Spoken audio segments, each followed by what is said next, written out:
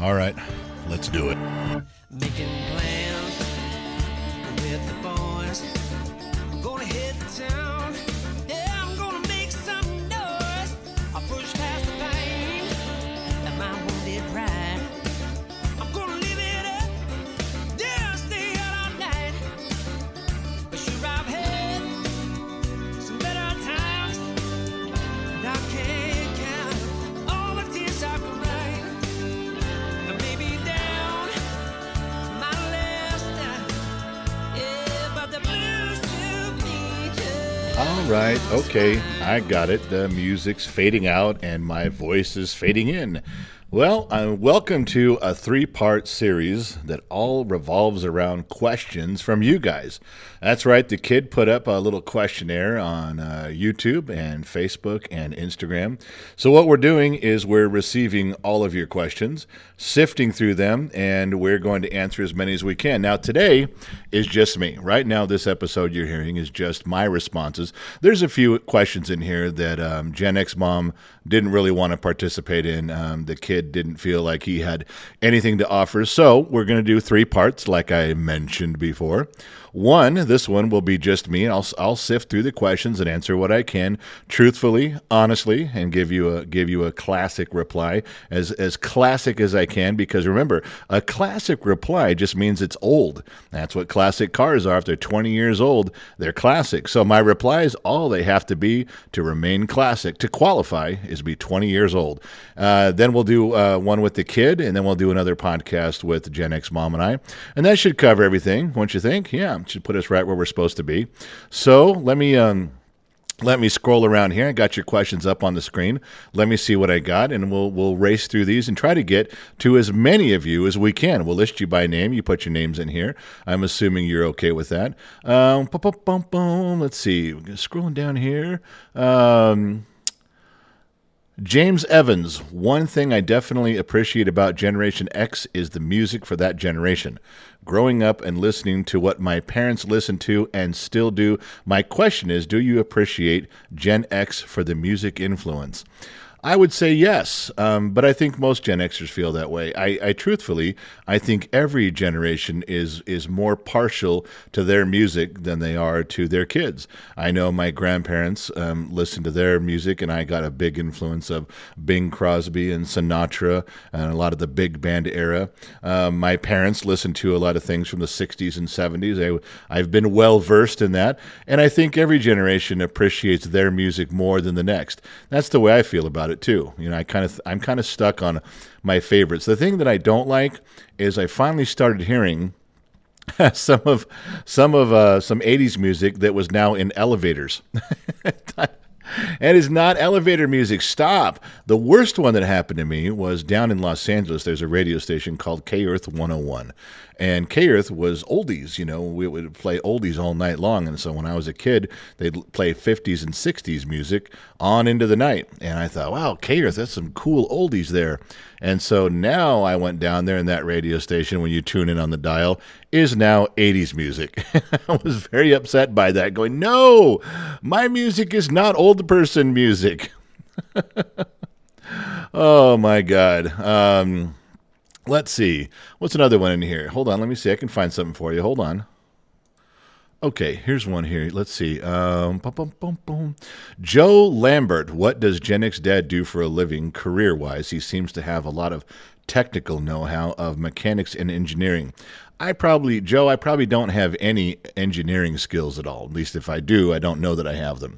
A lot of mechanical stuff. I did a lot of work on automotive, in the automotive industry.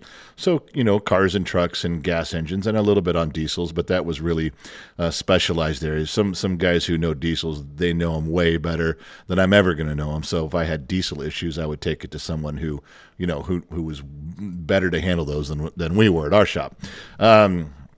as far as the general know-how, I learned a lot working on RVs. I spent a few years working on RVs at dealerships. And so just by the nature of the beast, you learn refrigeration, you learn air conditioning, you learn heaters, you learn a lot of the appliances and stoves, you learn about propane gas and awnings, how to install things and rip them apart and put them on a bench and you figure out how they work. There's quite a bit of that. You know, we did, even in some of the RVs, we tore apart washers and dryers. And I know they're a smaller scale, but they're very similar to how in an apartment or a house. So when I got the chance to work on some of my own projects, my own things, I was very familiar with how things came apart and went back together and what I was looking for. That's not really engineering, but I'm telling you, I gained a ton of knowledge from working on cars and trucks, RVs, and then following my grandfather around from the time I was 13. Started handing him tools and cleaning tools. That's how you learn the basics, and then you ask, what are you doing and what's broken, and then when you see it put back together and work, that's where the light bulbs go off in your head. I think it transposes over to the school system. They took by the 80s, the late 80s, they were taking a lot of the shop classes out of high schools. We don't need shop classes anymore. We're technology based. But you still had cars. You still needed people to fix them. You still had plumbing. You still had electrical in your house. You still needed people that had the training to work on those things. So we had a big shortage, a big gap for a long time. Now I hear they're bringing them back. I know in the schools around here, they're starting to bring shop classes back. And here's why. I'll tie this together. When a kid experiments in a metal shop class or a wood shop class, or they're learning how to take something apart and fix it, when they see something they've created or they see something work after it was broken, the first time a kid helps you take something apart and you put it back together and it's working, the light bulb goes off in their head like, wow, we just fixed that. It's now functioning. Now, in schools and following an old guy around the house, you learn that you may have an interest in that. That may work you into being a construction guy or a plumber or an electrician or a heating and air conditioning guy. Or you may decide you don't really like that, but you know how to do it now. That's a huge, huge, huge thing. And so I don't know that I have a lot of engineering. I think that's way above my pay grade. But I did learn a lot of the basics from following my grandfather around, and then all of the odd jobs that I had over the beginning of my career, as one would say, of working. I just was fortunate enough to work on things where there were some people teaching me some things as I went along. And by the time I was 24, I kind of had a good grasp on a lot of the fundamentals of things you'd fix around your house. Remember back in the day, even RVs had 110 wiring. They had house wiring in them before they converted over. That's how a lot of them were made. Yeah, a long time ago. Good question, though. Good question, Joe. And Jimmy Metal chimes in with, as a Dodger fan, how about them Astros? What a bunch of proven fucking cheaters. I hate that shit. I hate those guys. They stole. You guys owe us a World Series trophy. As a Dodger fan, I will always hate you. You are not the Astros. You are the Asterix. It will always be by your name that you cheated and you got away with it. Well, you didn't get away with it. You got caught, but you still kept the prize. I think that's total bullshit. Yeah, there's an interesting question from Corey Huntsman. He writes in and he says, here's one for you, Pops. Do you think civilization has been more advanced than it is right now? And has that been lost to time? You see that stuff all the time, National Geographic and things where they're talking about alien technology and stuff. They definitely have uncovered some stuff like batteries. They have an actual battery that worked back in Egypt back in the day when pyramids were around. They found things they don't know what they are. Imagine that we find something we can't reverse engineer. Yeah, there's some weird stuff out there. Now, here's what I think on that question. Now, you're asking me about technology because the point of all these shows, right, when they show us this stuff, is they want to say this is the technology of back in the day, and it's at least more advanced than ours now or equal to. All right. But if the civilization were that advanced, right, wouldn't we have more batteries from Egypt? Wouldn't we have more of these clocking devices that they find? Wouldn't there be hundreds of them all over? I mean, we find one. You find one artifact, and it's true. It's very advanced, and I don't know how it got there. I can't explain who did it, but I'm thinking that maybe when they run across these items, I know it's sensational. It's sensationalism in TV to say this technology shouldn't have existed back then 2,000 years ago. Yeah, but maybe that was just one guy. Yeah? Maybe that was just one guy in his garage. He was tinkering. He's really smart. He was really advanced for his time. And I don't know that the civilization was that advanced because there's not stuff everywhere. They didn't find 50 of these batteries. They found one, or maybe two. It just, if you're going to talk about civilizations being more advanced, I don't know. I don't know that I'd go along with that. And all over the world, they're finding weird, tiny little artifacts, but they find one in Peru and they find one in Egypt. I don't know. I think those are extremely advanced. They're unexplainable for sure. I get that. But as far as an entire culture being more advanced than ours, I don't think so. Now, let's say this. I think that some of the mechanical achievements that they've done with waterways and sewers and some of the stuff that they came up with when they had no computers to render schematics for them. They had no they didn't even really have the drawing boards that we even had in the 20s and 30s. They had nothing to go with but just the bare minimum, and they still were able to design and invent these amazing things. So in some of those ways, I think they were more inventive and more creative than us as a culture because it's all over the world. You can see these kind of remarkable things like the pyramids being built, and you see some stuff that it would be tough for us to do today on a grand scale like they did. So maybe they're more inventive. Maybe that's a better way to put it. And there's one from Dustin Sutton. He writes in and says, during the shorts or TikToks, there's usually music playing in the background. What's your favorite artist?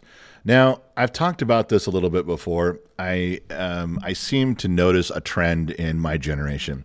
Back in the day, when you're in junior high and high school, man, we were loyal to bands. You were either loyal to Rush or you were loyal to Van Halen. You were loyal to Judas Priest. I mean, you wore buttons and jackets and T-shirts, and you were loyal to your band, certainly to your genre.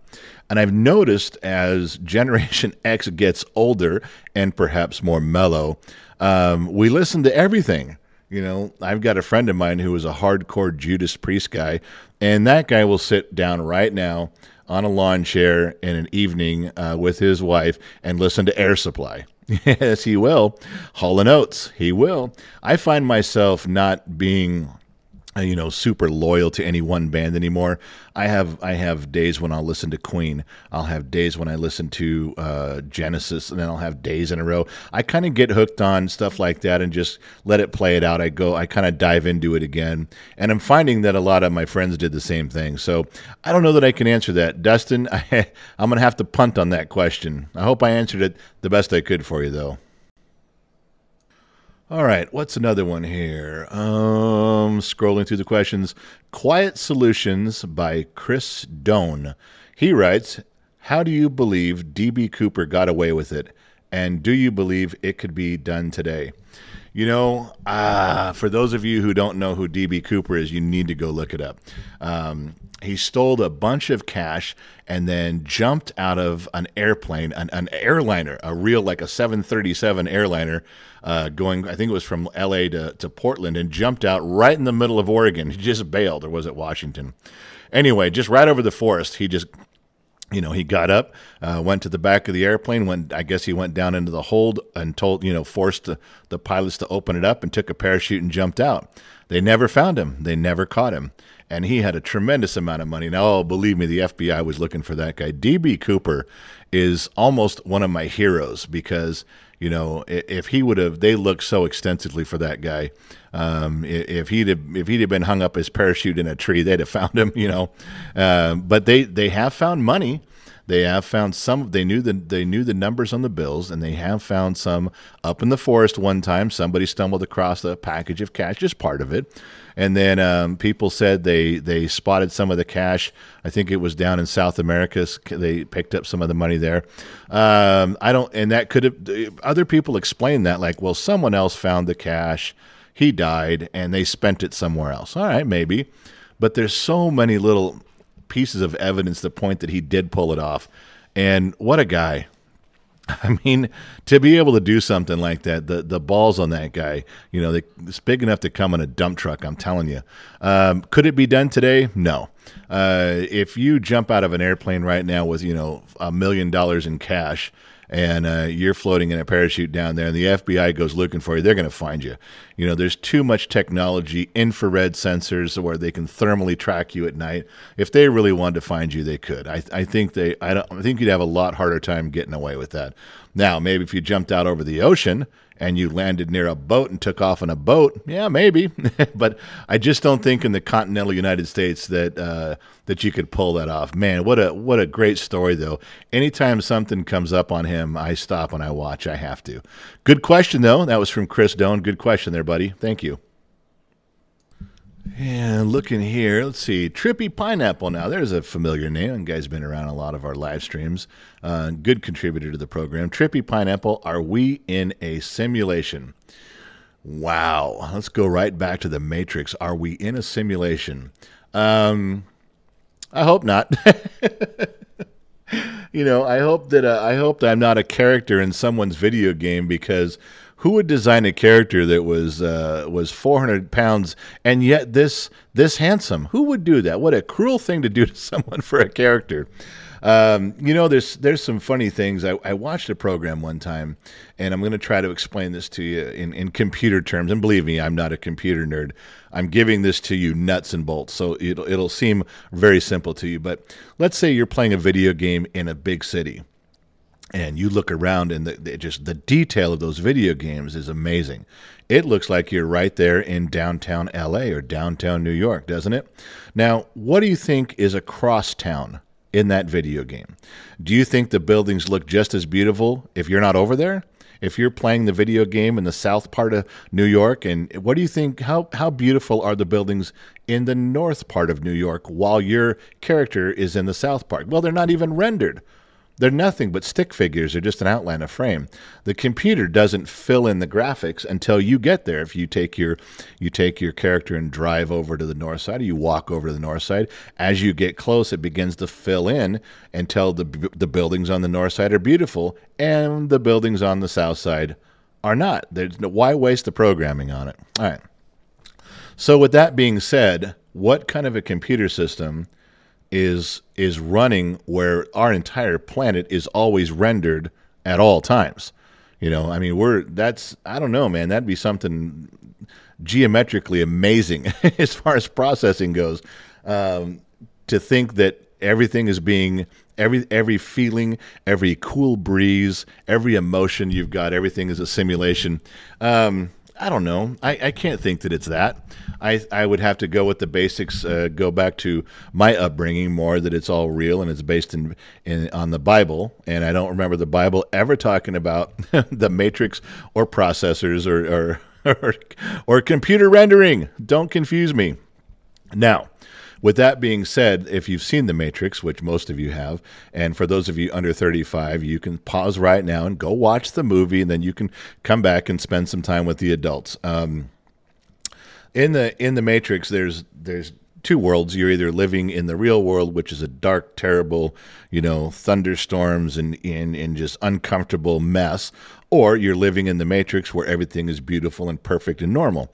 Well, there was just one line. There was one scene in there where the guy says, I know, he's sitting in a restaurant eating a steak. He goes, I know this steak isn't real. I know I'm living in the Matrix. I know it's a simulation, and I don't care. This steak is delicious. I don't care. I don't want to live in the real world that's miserable. I want to live in the Matrix. He wanted to live where everything was wonderful. And I thought about that for a long time. If our planet Earth was just in shambles, in shambles, just storms and darkness and starving for food, and we can't figure anything. If there was a choice between that and living a fake life but every emotion was real, every feeling was real, you could get slapped and it would hurt. You could get kissed and you will feel warm and tingly inside. Every sensation was real to you in the Matrix. Which would you live in? Now, I know there's a whole generation that says, God damn it, I want my freedom, I want what's real, and I'm going to live free. I'm not living in the Matrix. I'll live miserable if I have to, but it's my life. That's true. But then there's a lot of people that say, you know what? Fuck it. I'm not driving a stick shift around town anymore. You put me in a big old comfortable Cadillac with air conditioning and I'm on Highway 15 floating my ass to Vegas at 95 miles an hour. And they don't care. And you got to think about that. That's a personal choice. But boy, what an easy, wonderful, comfortable way to live if you could live, if it was a simulation but you didn't know and everything you felt was real and you don't have to live that miserable life. I don't know. Am I tipping my hand here? Maybe just a little bit. All right, Pineapple, good question. Thanks, my man. I appreciate you. Terry M's got a question. Says, what would you do for a Klondike bar? You know, Terry, not much. I don't like Klondike bars, but I've done some pretty shady shit for a chili dog. I got to be honest with you. Oh, I'm killing myself with that stuff. Sandy Hogg, in your honest opinion, will there ever be a United States of America again?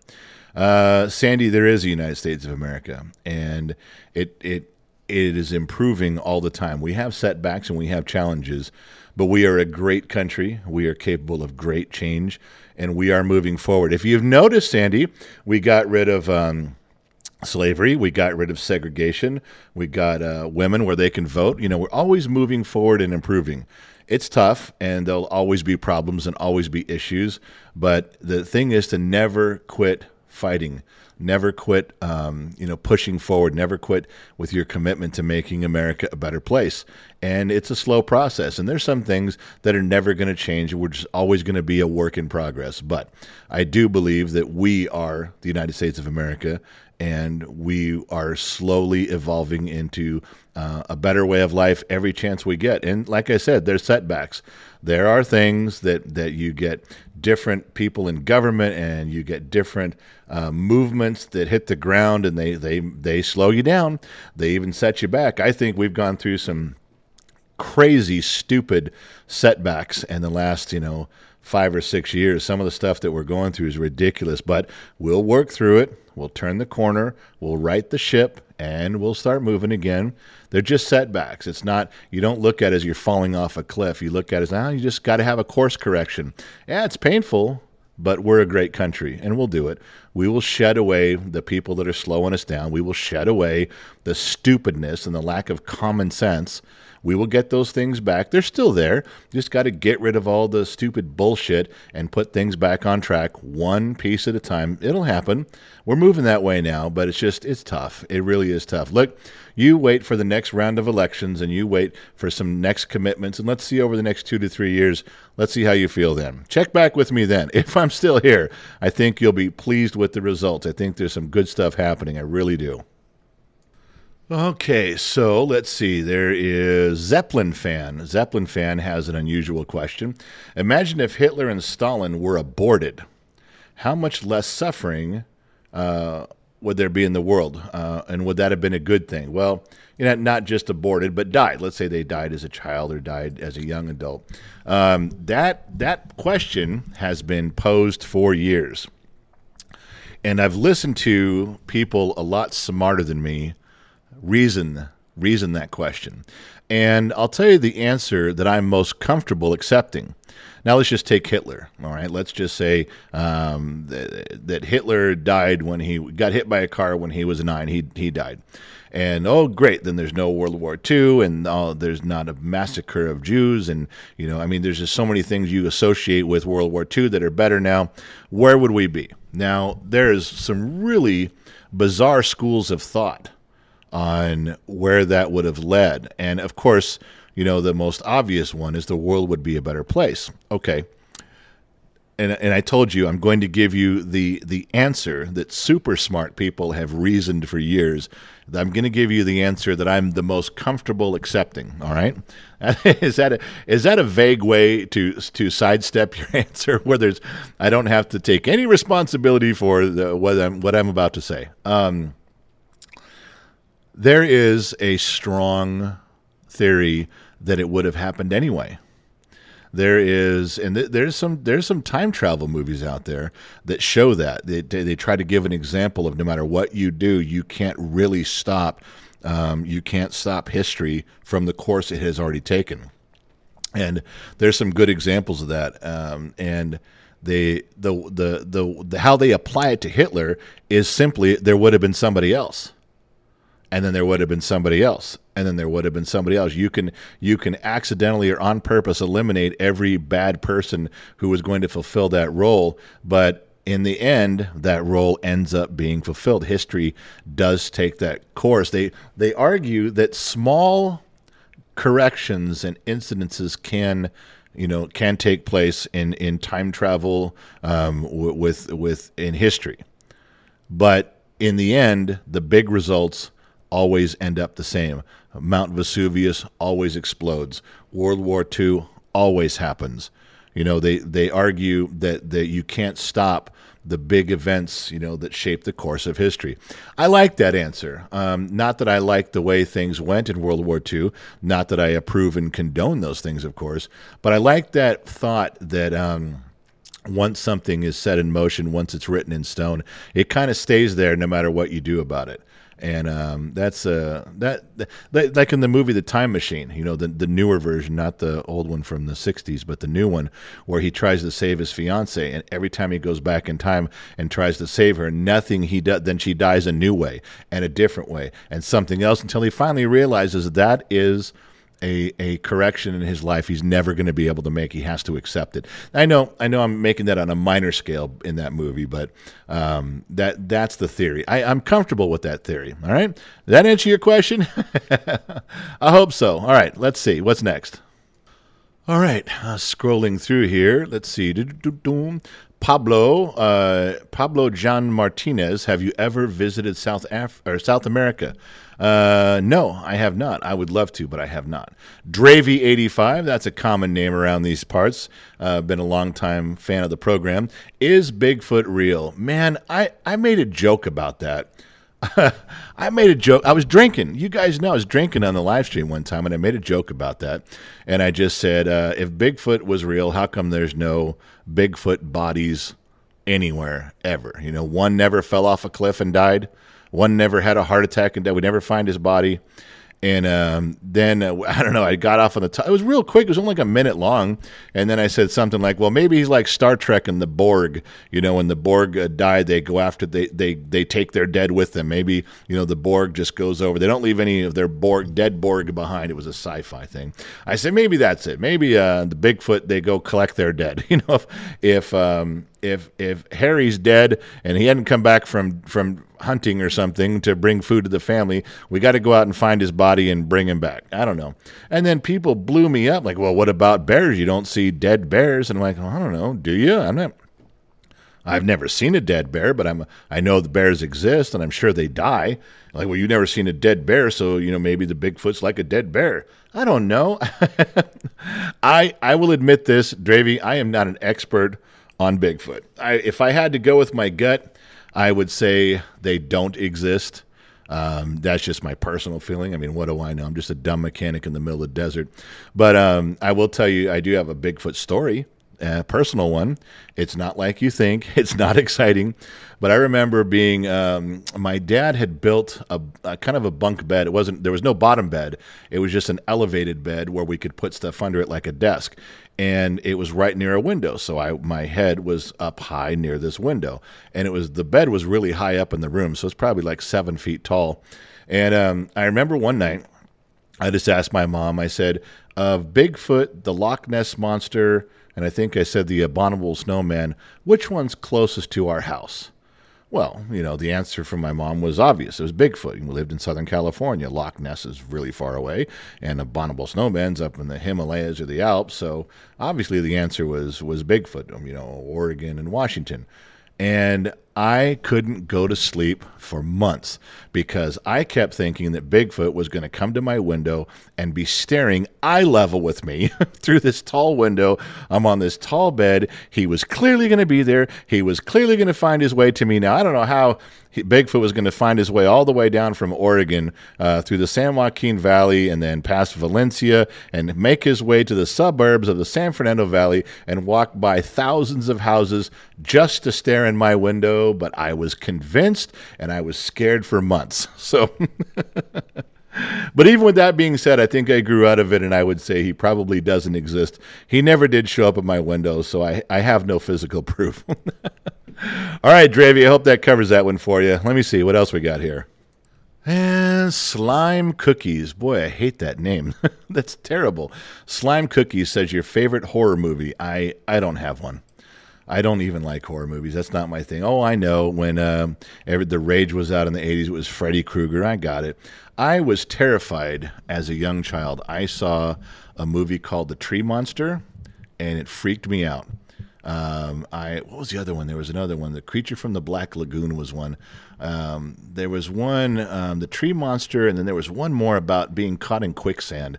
And I was little, and I remember watching those on TV, and they scared me to death. So anything, as I grew up, anything that was more horror type related or super scary, I didn't, not into it. Pass, not interested.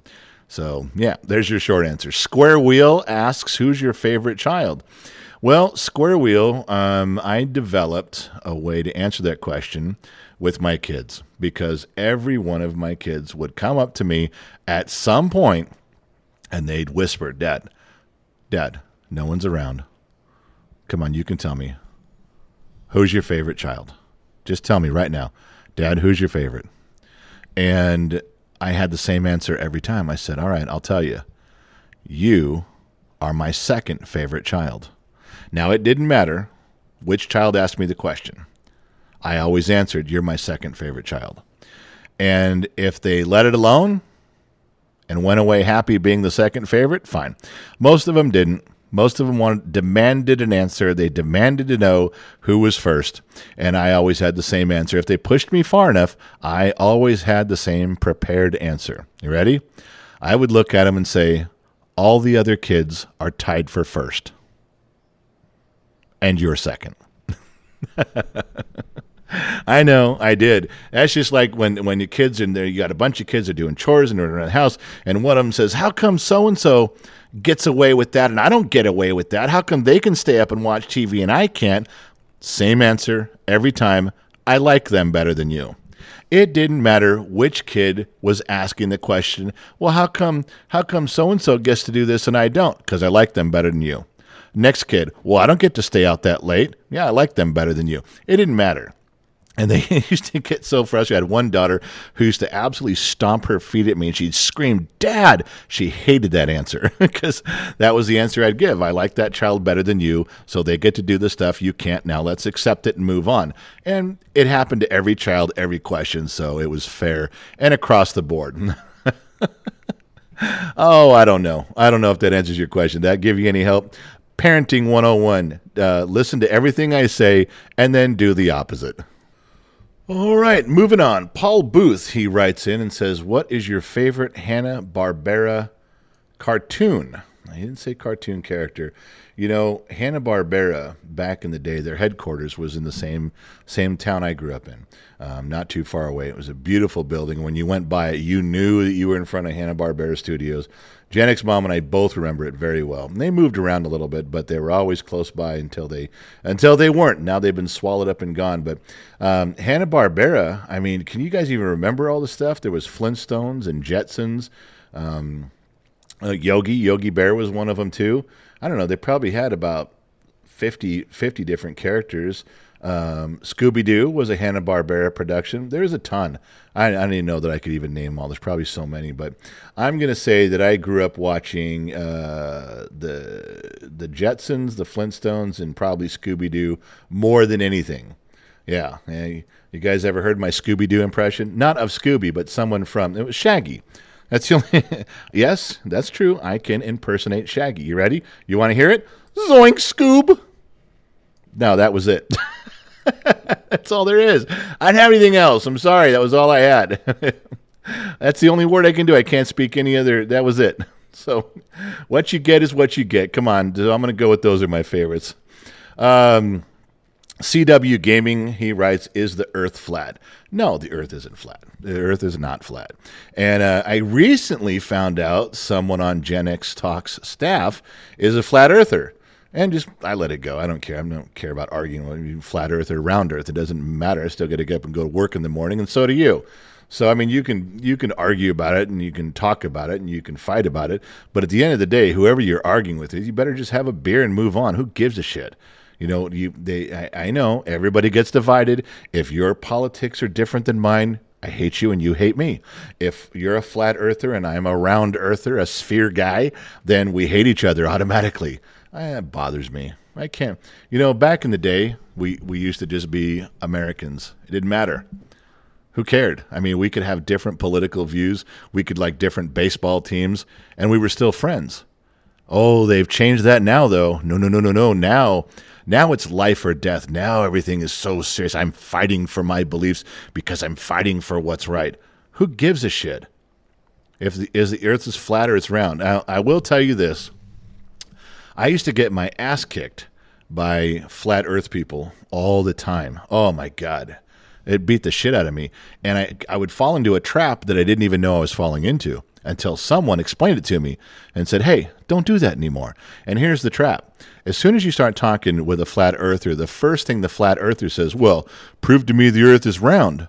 And here we go. Well, you can see the mast of a ship coming up over the horizon. We have been in space. SpaceX, we've flown around in circles and we've seen the earth and we have satellites and we have pictures and all the other planets and moons around. You go through all this stuff and they have all their prepared answers until you're exhausted.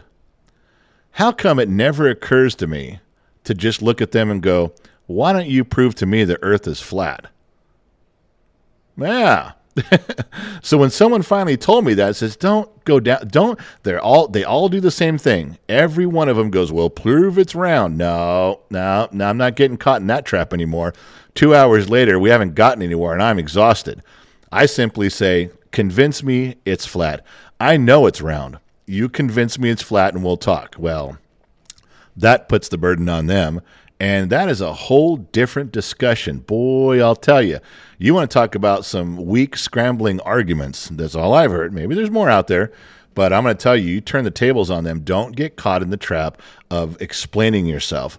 They're the ones who are turning the tables on the world here. Make them explain it. Yeah, how's that grab you? All right, moving on. All right, David Guzman, Rambo, First Blood, or Commando? Oh, First Blood, by a mile. Anybody who goes for Commando over First Blood needs to adjust their medication. There's just no question there at all. Another one, Gumby Coin wrote in. It says, can I borrow some gas money? No. Oh, these questions are fun. I'm so glad the kid did this. You guys I'm going to keep reading. What else we got? Okay, what's another one here? Victor Egoville. I'm going to mess that up. I'm sorry, Victor. What do you think about discipline and why it's not enforced in schools? Yeah, when I went to school, they did spankings. You messed up. You got swatted. They used ping pong paddles where I went to school. Well, as with anything, you can have an abusive situation. And that's a tough one. That is because if you say, well, I would say maybe let's go back to when I was growing up. 90% of spankings and discipline, whether it was from school or church or your home, your parents, I was probably deserved. And you got your ass kicked. You learned not to do that shit again. Whatever it was you were doing, you learned not to do it.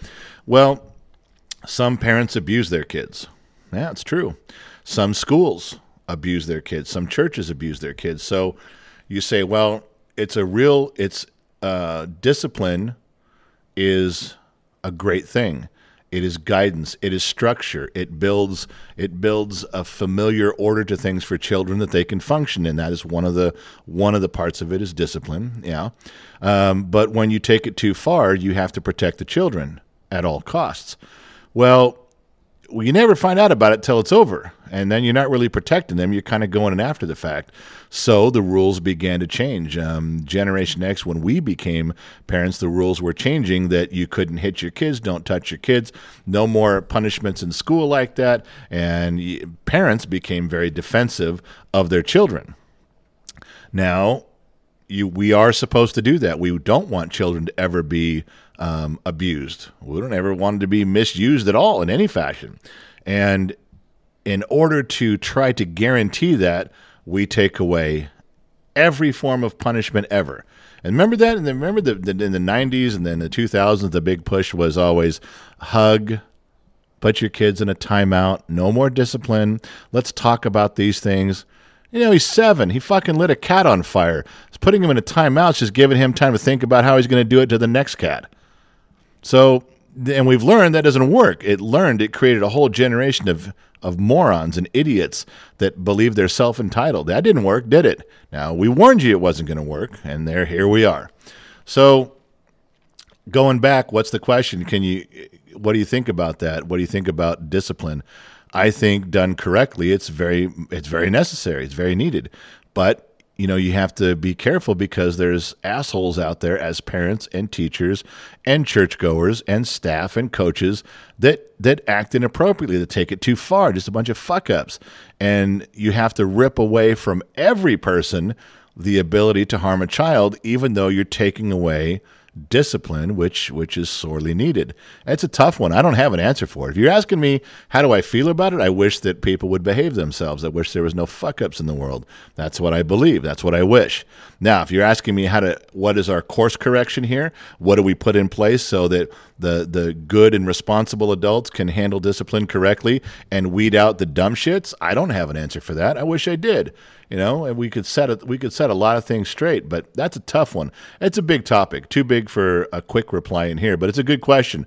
Do appreciate your question, Victor. Good job. All right, we'll do one more question here. Remember, this is just part 1. Part 2 will be with the kid, and then part 3 will be with Gen X Mom. We'll do 3 parts because there's some really good questions in here. But we'll end on this one right here. Brian Ivany, who I've come to know and love. Cool cat, man. I've seen him a bunch of times now. Big supporter of the program. Always lurking about having some input. Says Brian Ivany says, do you believe in separation of church and state? Or should the church be involved in state affairs, for example, like in the medieval times? No, I don't want... I don't think the church should be involved in state affairs and government affairs other than perhaps some guidance. That's it. That's all. Just some advice. I admire government officials who call upon their faith to receive some guidance or help leverage them emotionally and mentally before they make a decision.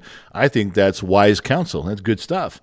But I don't think that the church should weigh in on voting and on drafting legislation themselves. The church should stay out of it. I think it's funny how when I look around now at these days, and this is a very Gen X thing, I'm sure, and if it's not, maybe it's just me and my stupid head. But I look around now, and not only are we supposed to be accepting of every religion, which we are, but the pendulum has gone so far the other way that as a country, we're supposed to be accepting of every religion and every race, every creed, every color, accepting everybody equally. But we don't. We don't.